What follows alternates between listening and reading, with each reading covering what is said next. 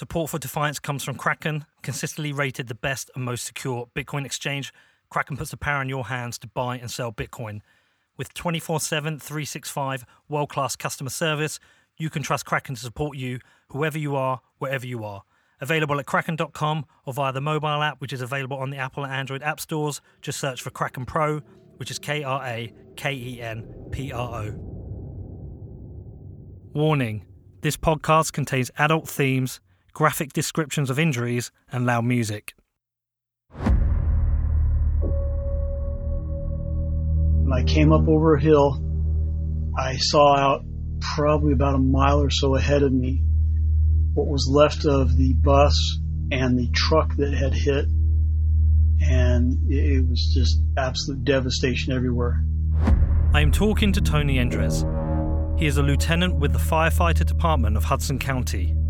A Border Patrol agent had stopped at the department and informed him that there had been an accident 20 miles away and that people were trapped. The truck was actually underneath the bus, what was left of it. The bus was tilted partially sideways with the front end and the side completely blown apart like a huge explosion had ripped it apart. The tour bus of the heavy metal band The Ghost Inside had been involved in a head-on crash with an 18-wheeler truck just a few miles outside of El Paso, Texas. Tony was one of the first people on the scene. The first thing we did is to start to prioritize everyone, those that needed to go out by helicopter as soon as possible, and those that could wait a little bit longer and go by ambulance. See, there was a roadie named Tony. He was pretty bad. He had a severe head injury. And there's really nothing we could do for him. He was unconscious except for try to get him out as one of the first people. Zach was positioned up where he could see a lot of the other people, but we really couldn't get him out of there because there was somebody down below him. I had to hold Zach up about my shoulder height on his feet as we tried to get him out of there, it was very, very precarious. The whole thing was really devastating. The whole place reeked of diesel fuel and battery acid. The bodies of the two drivers were within just a few feet of each other. All we could do was, once we got them out of the wreckage, was to comfort them, let them know they were going to do everything we can to get them to the hospital safely and get them treated as fast as we could. That's about all we could do because we couldn't do a whole lot way out there where we were at. So we spent a lot of time just talking to them guys, trying to comfort them and get them out of there as fast as we could. Part 2. The Crash. I remember waking up to the bus slamming on the brakes, which isn't completely uncommon. You know, like I've done, like I said, other bus tours in Europe where the drivers have had to like slam on the brakes to avoid cars cutting them off or whatever. It's not uncommon, but something felt different about this, you know, and it was like a very violent slamming of the brakes, and my eyes, you know, shot open, and before I could even brace myself, like bam, impact. This is Chris Davis. He is guitarist for The Ghost Inside. The band was nearing the end of their locals-only tour across North America, and they were driving down Highway 180, heading to Phoenix, Arizona for a well-needed day off. I just remember like kind of bracing myself on the sides of the bunk until we stopped sliding, which probably only took a couple seconds, but in my mind in that moment, it felt like we were sliding for an eternity. It was early in the morning on November the 19th when the accident happened. The front left tire of the tour bus had blown out. Greg, the driver for The Ghost Inside, had applied the brakes to try and control the bus, but it veered to the left, entering the eastbound lane, hitting the truck head on. Once we stopped, it was just dead silence.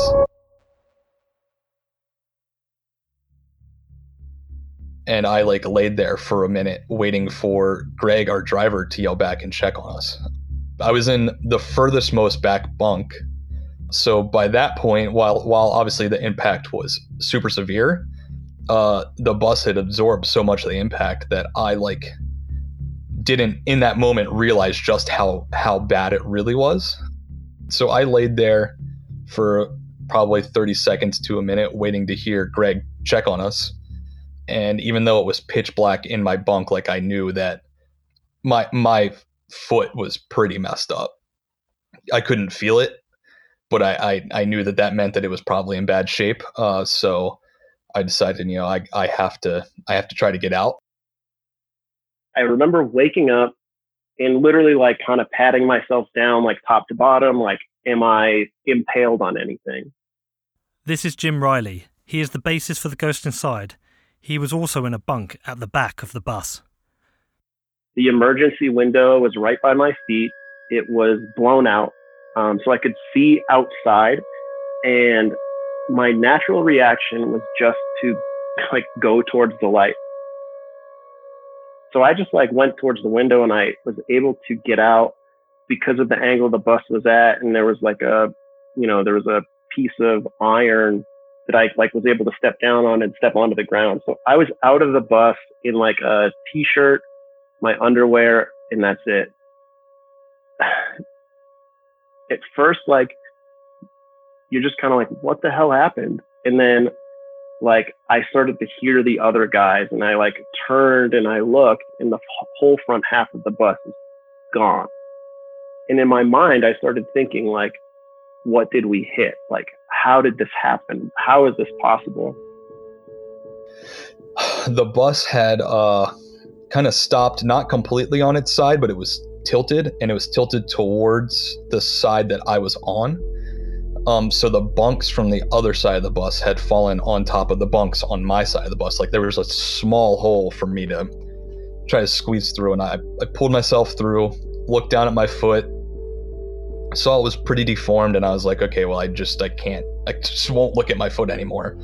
And at that point, that's when I started to hear like Zach and like Armando, Vigil's friend who was out with us, like, screaming in agony, asking for help.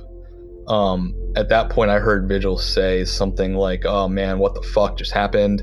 And then I didn't hear anything from him at all. And like, I didn't hear Andrew, like, I'm like seeing how much chaos had happened in the back of the bus and only being able to imagine what it's like in the, more forward in the bus because we're divided by a door. At that point, I'm thinking my friends are dead.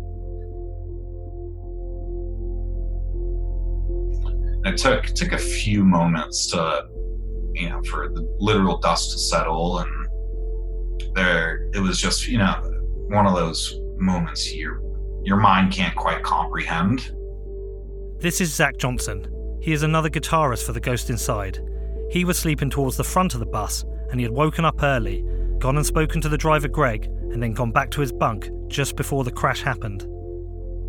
So it went from being in my bunk on a bus to what looked like a house that was destroyed by a tornado. It took a few takes looking up to the front, back to the back, to actually realize what had happened. And our drum tech, who was sleeping above me, starts asking for somebody to help him out of his bunk. Alongside the 5 band members, Vigil, Zach, Andrew, Jim and Chris, there were 5 support crew and a driver on the bus. As soon as I got out of my bunk, the first thing I remember seeing is looking out the back window, which had blown out, and seeing Jim just in his boxers, like walking in circles in the middle of the road, like disoriented, trying to understand, like, what the hell happened. He's told me that his first thought was like, oh, this isn't good. I need to get out and go help Greg. And I think once he got out there, the adrenaline of the situation, I think that he just, like, to me, from the way it looked to me, looking out at him, it looked like he was just walking in circles, disoriented, like he wasn't quite with it yet, which probably was the case. We had just gotten hit by a truck. We started kind of hearing each other a little bit, started trying to ask, if everyone was okay, or we were saying, like, I love you, because I thought I was dying. Everything was cold, and my hips were shifted to the side, and my legs weren't looking the correct way. it's like the shit you hear in a movie. Everything got cold, stiff. It was one of those moments where I just tried to make peace and talk to the other guys and see who was okay. I like started to feel a bit sore, and I like couldn't get around as much as I needed to. I remember like there's like virtually no cars on the road. You know, it's like it's a farm highway. So it took a minute before like the first person had gotten there and stopped and like come up to me and been like, "Are you okay?" And I remember someone giving me a pair of like gym shorts to put on, and someone giving me like a pair of flip flops to put on. And standing there and standing like pretty close to where I had gotten out of the bus, as like the next two guys came out. As I'm getting carried out of the back of the bus, my best friend of now like 13 years, Tony, was guitar teching for us at the time. And I noticed him pinned between a bunk and the ceiling/wall. And he's like just coming to, and I just hear him say, I don't know how bad it is, but I can't feel my legs. And all I could think is like my best friend that I asked to come on this tour with us is now paralyzed, and it's my fault. And then I hear like our merch guy, who's also stuck in the back of the bus, you know, panicking because he'd broken his leg and the bone was sticking out of his leg and it was bleeding everywhere. And he was like trying to stand up on the other leg, but he's like kept yelling how he can't hold himself anymore. And it's a situation where you just like, it doesn't even feel like real life. It feels like a horrible, horrible nightmare that you're having. And to be that helpless and not be able to help people that you love is possibly the worst feeling I've ever felt in my entire life. Then I remember, you know, slowly like drivers coming by, stopping to help us, and one guy in particular crawling in the back of the bus to like be with the two guys that were stuck in there. And I just remember asking anybody who walked by, like, please, can I please borrow your phone? I just need to call my wife. I need them to know that if they see something about this, that I am okay. And we just so happened to get in the accident in the middle of a dead zone where like nobody's phones could get reception. Someone had to drive 20 minutes just to call to get us help. And so, you know, not only can I not help my best friends, but I also can't even tell my family that I'm okay. So I was at work actually when I found out. This is Chris's wife, who was his fiancée at the time of the accident. One of my best friends called me, and she thought she was calling me to find out if Chris was okay, and she didn't know that I didn't know what happened yet. I was like, what are you talking about? So then I immediately hung up the phone, went on to Facebook to try to see where they were, because I had no idea. I knew that they were in like Texas, but I didn't know where they had played their last show. So I went online to try to figure out where they were, and then there were just pictures of the crash all over. So I immediately jumped out of my chair, ran down to my car, just sobbing and trying to call him, and nothing's going through. Trying to call Jim because I had his phone number, got nothing. And then eventually, I think like an hour or so later, Jim had called me and he said, "I'm with Chris in the ambulance. He just has a couple broken ankles. We all walked out. We're totally fine." When the first firefighters arrived, they quickly assessed and prioritised the injured band members and support crew. Once they removed those they could from the vehicles, they could only comfort the most seriously injured while they waited for the ambulances and helicopters to arrive. Everyone else was removed from the bus, like on a backboard or like by paramedics or something. And as like as that initial like adrenaline shock wore off, I just remember like my body starting to tense and tighten, and to just become more worried that like it was worse than it looked, and it looked bad. the first responders were doing their best to kind of like keep tabs on the situation. But I mean, we know now, like the guys that responded to this accident are all volunteer firefighters. Like, not that that takes away from like how talented they are or how committed they are, but like they're not downtown New York City firefighters fighting, you know, a 4-alarm blaze every other day. They're not seeing dead bodies. Like they're not like, this isn't what they do. You know, like they respond to brush fires in the desert. News of the accident started to spread and quickly reached the Ghost Inside's management team. I got a phone call. It was interesting because I was with A Day to Remember, and we flew to Hawaii. This is John Youngman. He is the Ghost Inside's manager. He was in Hawaii, about to fly to Tokyo with another band he manages, when the news reached him. I went to bed early that night, and I was laying in bed, and my phone just starts ringing off the hook, and I'm like, okay, something's going on. So, you know, second, third ring, I answer it. It's Dave Shapiro, the band's agent at the time.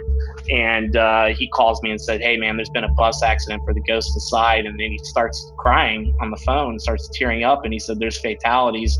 There's 2 dead. And it was just like, oh, shit. Like, state of shock, right? Like, I'd never dealt with that as a manager. And you're just really... I'm not thinking as a manager at that point. I'm thinking as a friend, like, did I just lose some fucking friends? Like, whatever happened, I knew something bad had happened. And it's like, okay, life is going to change from this fucking moment. Back at the crash site, it wasn't clear as to the severity of the situation due to the different conditions people were in. While Jim and Chris had managed to exit the bus, Vigil was unconscious and other people were still trapped in the wreckage. But I distinctly remember overhearing someone saying, like, we have 3 bodies on the other side of the bus, like dead on arrival. And I didn't know at that time that there was another vehicle involved in the accident. So I instantly went like, okay, Greg, the driver, like, as unfortunate as it is, like, if there's other people dead, like, surely Greg is one of them. And then, like, who are the other 2? And I was fairly certain that it was Andrew and Vigil, just because of where they were positioned on the bus. I remember asking Jim, you know, is Greg okay? Is Greg, our driver, okay? And I remember Jim probably trying to protect me a little bit, because I could probably tell I was still shooken up. He's saying, you know, I don't know what's going on up there yet, man. I'm not sure what the situation is. And I'm sure at that point, you know, he had been out walking around. He had seen the situation. I'm sure he knew it. At this point, there were 2 confirmed fatalities. Greg Hoke, the driver for the Ghost Inside, and Steve Cunningham, the driver of the 18-wheeler. The 10 members of the band and crew were still alive, though some were in a very serious condition and were rushed to hospital by air ambulance. So they had to originally split us between 3 different hospitals because there were just too many of us for one ICU to take on at one time. And they kind of split us up by varying levels of severity. So like Vigil, Andrew, Tony, Zach, and our merch guy all went to the like their top of the line hospital, their shock trauma, whatever. And our jump tech and Jim and I ended up at like, you know, another hospital, the 3 of us, because we had the least severe injuries. Those 2 left the same day, but I couldn't walk. I had 2 broken ankles and a shattered foot and a broken rib, and so they admitted me there. And so I spent the first 24 hours by myself at another hospital with no cell phone, no way of contacting anybody. And so like I spent that first 24 hours thinking that all of my friends could be dead for all I know. We got to the hospital. I had some x-rays. I got some crutches, and Timmy and I checked ourselves out and went straight to the other hospital. At that point, the 5 guys at that hospital were all in medically induced comas. It was pretty late at that point, and they weren't going to let us in to visit and identify the guys. And we were standing in the lobby of like the ICU, kind of like having this discussion with like the overnight nurse and the security guy. The 11 o'clock news came on. The driver of a tour bus is dead after a head-on crash with an 18-wheeler. The band, The Ghost Inside, was traveling on And that it's, bus in you know, El Paso after up a on the performance TV in just Monday. above, and they're talking about the crash and these survivors and that stuff. And I'm like, that is us. We're here for the guys that you have. And that's when they kind of like put it all together and we're like, okay, like there's no family coming, you know, like we're in El Paso, like there's no one coming until at least tomorrow. Like you can't just get there from Charlotte, Michigan, where Andrew's parents live, or from Urbandale, Iowa, where Zach's mom lives. Like you can't just get to El Paso on a couple hours notice. It doesn't work that way. So we were able to provide enough information for them to like put a name with each body. You know, I was able to be like, Jonathan is the one with the 3 X's tattooed on his left shoulder. Andrew is, you know, the one with this tattoo. Zach is the one with those tattoos. And so that at that point, that's where they start building like the profile of like who's in what room. And I walked like room to room with one of the nurses, kind of like getting an update on each person's status. And at that point, Vigil was somewhere in some other part of the hospital having like a full body CT scan done. And we waited and waited and waited until they like brought him up in the elevator to like be placed in an ICU room. And that was kind of when Timmy and I lost it. Like at that point, we knew everyone was alive, at least for now. And that like we had a chance for like the 10 of us to make it. I was still in the triage in the hospital, waiting to get taken to my room, and a nurse came in and said that Greg, our driver's wife, was on the phone and she was trying to find him. And I couldn't tell her. I couldn't emotionally handle telling her.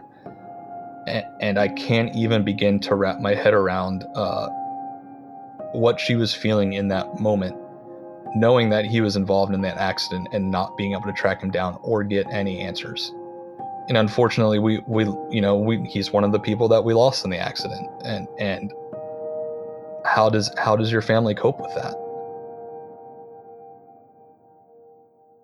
Due to the severity of their injuries, some of the band members went immediately into surgery. And while this was happening, the management team and friends of the band kicked into action. There was no handbook for us as managers to figure out how to deal with an accident. We realized quickly, we don't know any of the band's family. We don't know how to reach a fucking single person in the band's family, but we need to notify the band's family that there's been a horrible accident. So what we did was, me and my office, we just started splitting it up, and like we were on the band's Facebook pages, like I was looking at Jonathan Vigil, trying to find people with the same last name. Like I got a hold of, you know, Vigil's mom's sister or something like that. Somebody, you know, I remember talking to a cousin of his first, and we just slowly like got in touch with everybody. And then we flew all the parents to El Paso as we figured out what was going on. Bing, who works for John at the management company, immediately boarded a flight to Texas to help support the band. By noon on the 20th, myself and the majority of the parents were already in Texas. So we got everyone there within 24 hours, which is a pretty quick turnaround.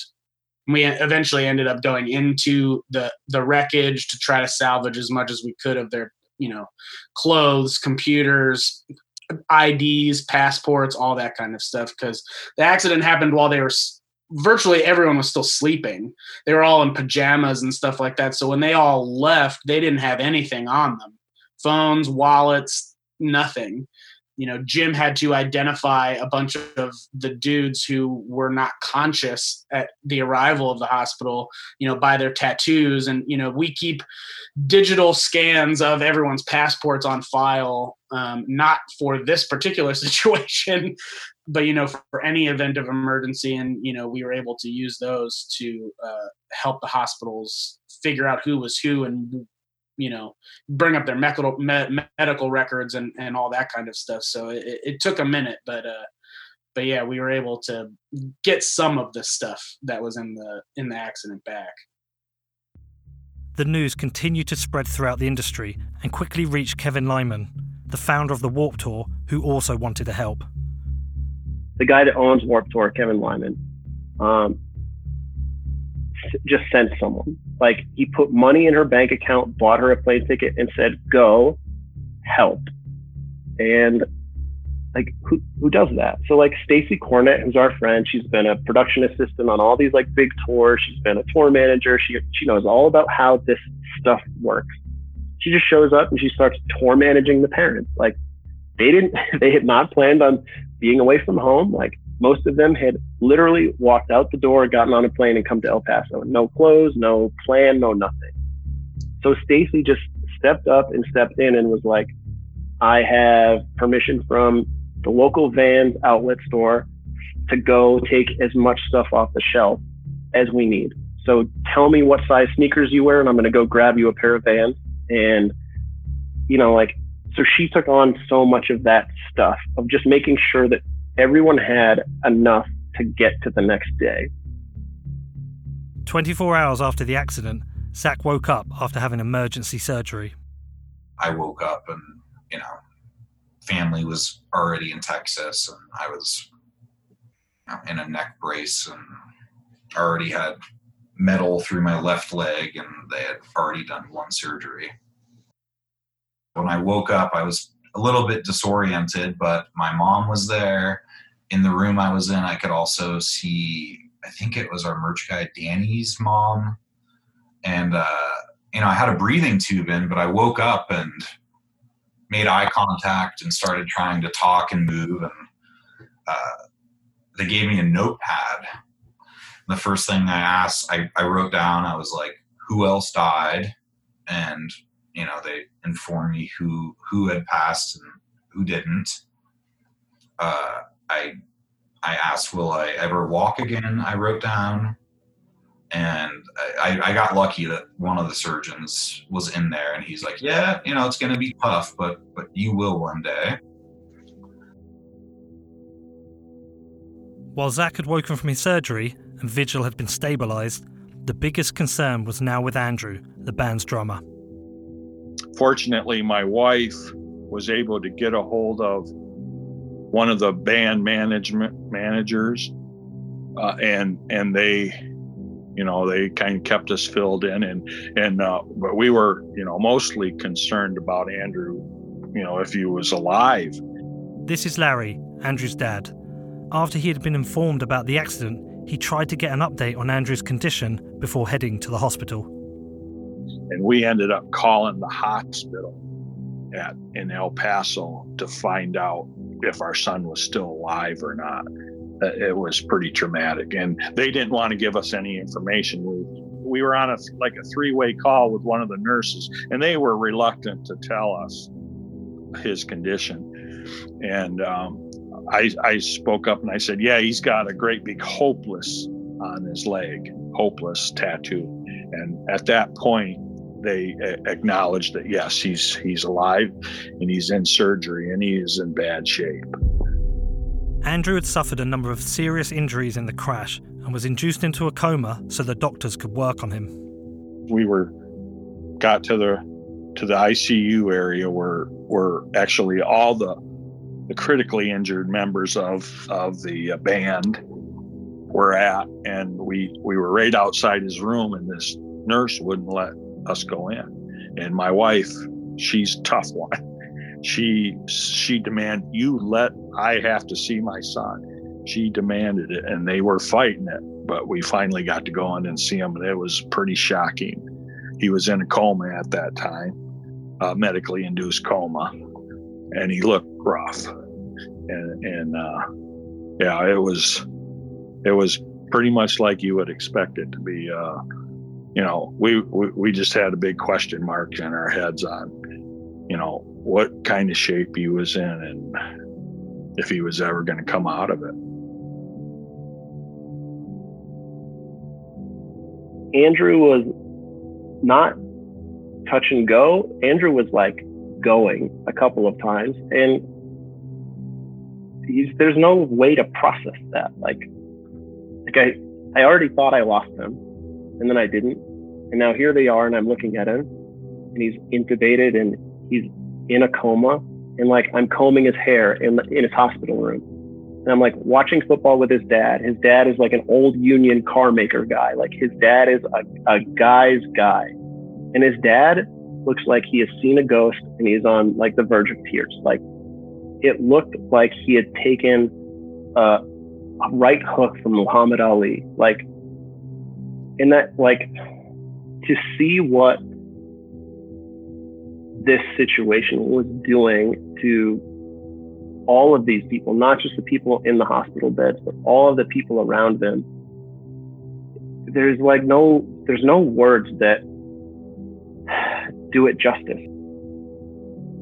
The best way I can describe it is it's like a roller coaster ride. 1 minute you're up, you hear positive things, and the next minute you're crashing down, and we didn't know what to think.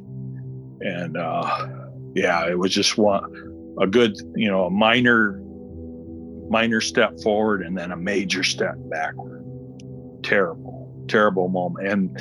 And of course, the thing that we were looking for most is just to hear our son's voice, because we didn't know.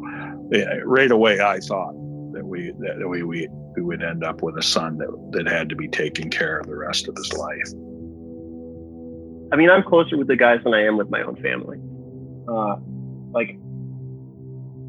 I left my family in Massachusetts to do the Ghost Inside all the time. So to see Andrew struggling to live and feel like there's nothing you can do was just crazy. Like, I'm the big brother. I'm the one that fixes stuff when it goes wrong, and couldn't fix it. Andrew should have died.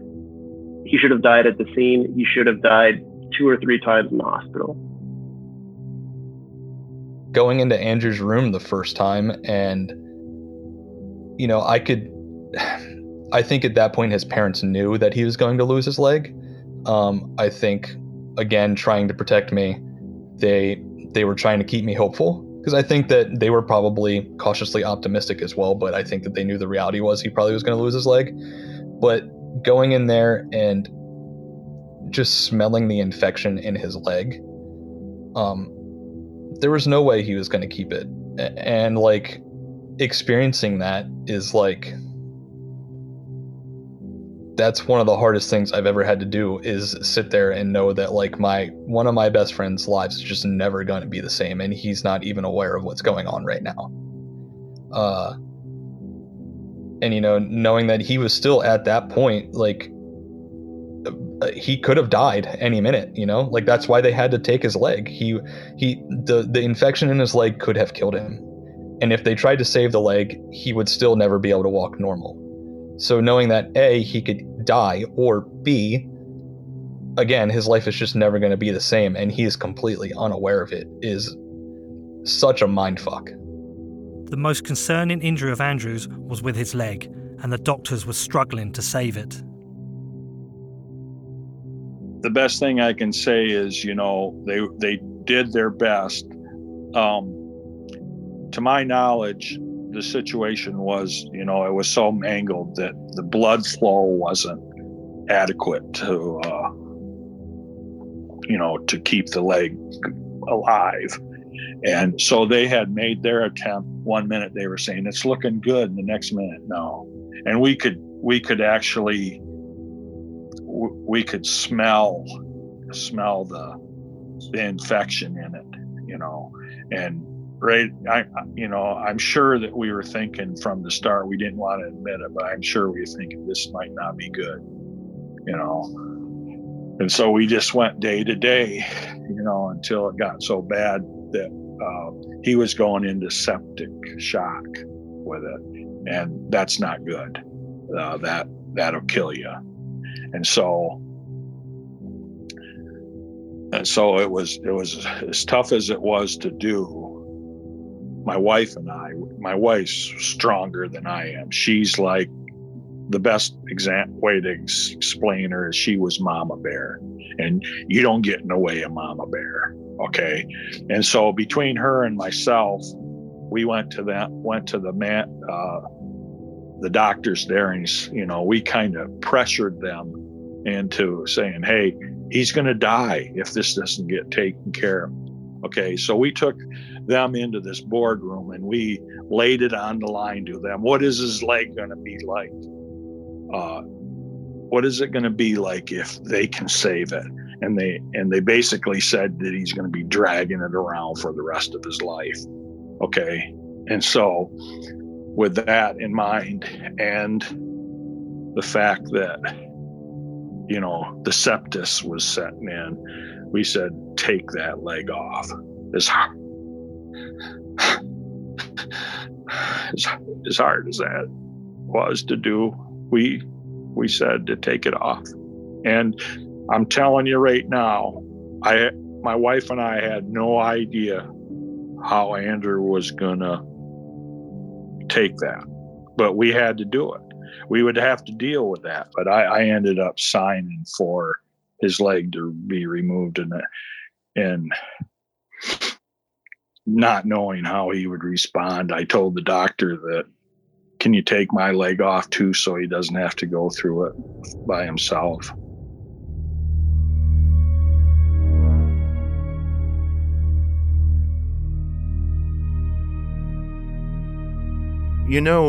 When you're sleeping, but you're not dreaming, but you're asleep and it's just black. It's just darkness. 10 days after the accident, Andrew woke up from his coma. I remember hearing a loud bang, and then I kind of felt the bus. It felt like it just rocked a little bit.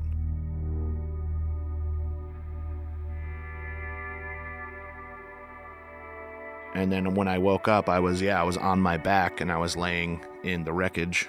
At that point, right away, I wasn't aware of what was going on. It was almost like I was dreaming, but I was just staring into the sky, and I saw the desert around us. And then it took maybe a minute or two to realize, for me to put two and two together of what just happened. I was on my back, and then I looked to my right and saw nothing but desert, and I couldn't really move that well, so I kind of did a quarter head turn and then used my eyes to look.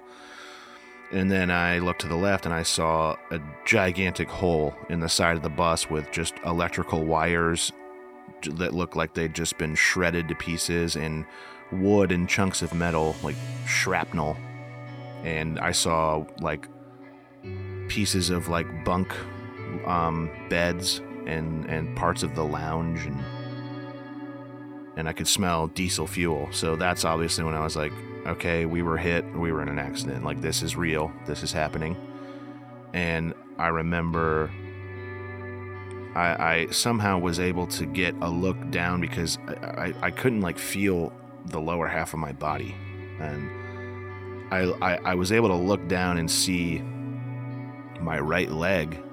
My heel was twisted towards where my toes were supposed to be. So I got enough of a glimpse of that to know, well, my leg's badly broken, and that's not good. And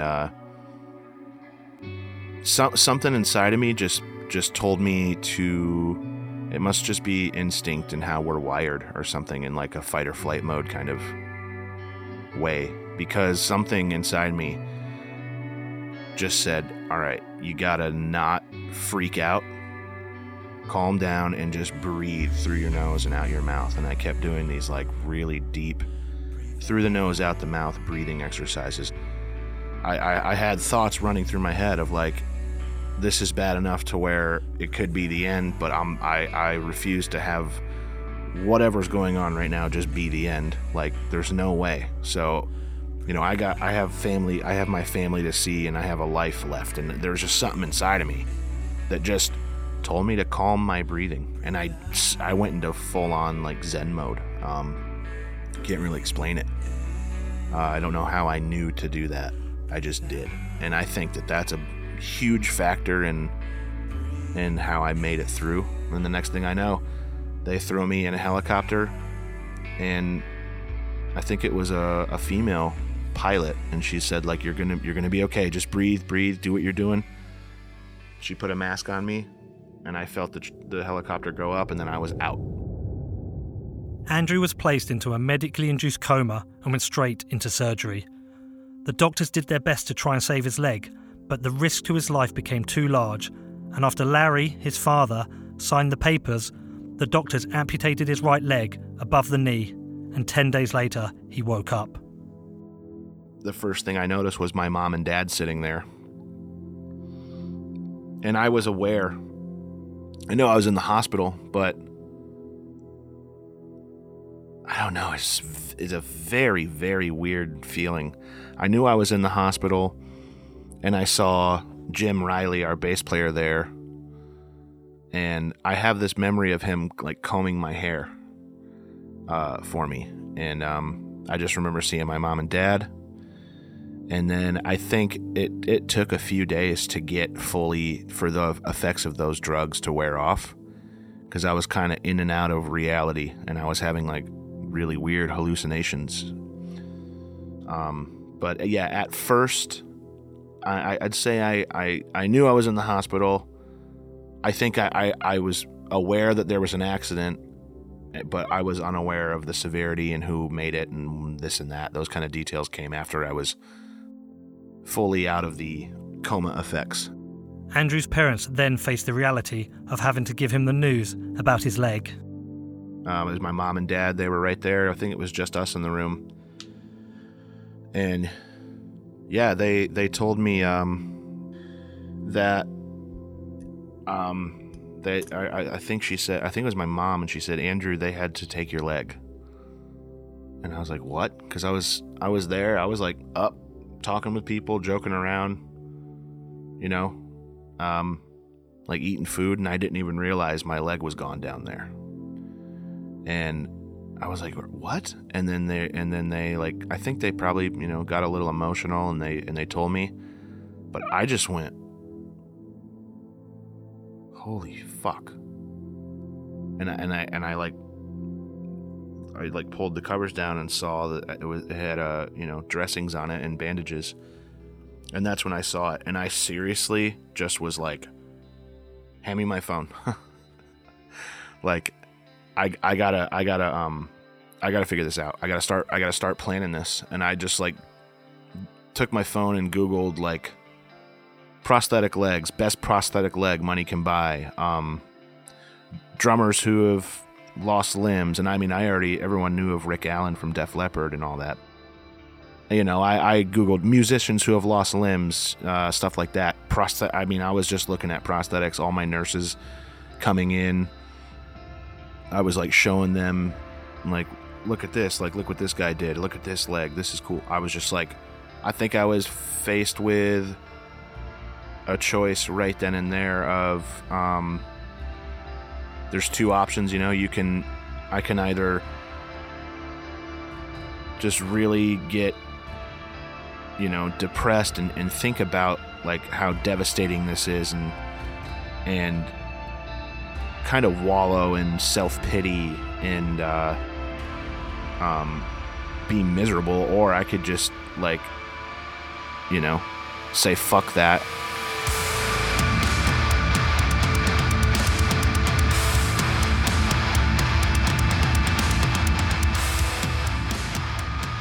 Part 3, The Recovery, coming next week. It seemingly felt like this was just not gonna work out, and like I don't even want to play drums. It's not fun anymore. Is it really gonna be okay? Like, is this gonna be all right? Like, you know, our drummer doesn't have a leg. How are we gonna continue? He said to me, like, I don't want to be in the band. I don't want to go on tour. I don't want to do this anymore. If there's no Vigil, there's no The Ghost Inside.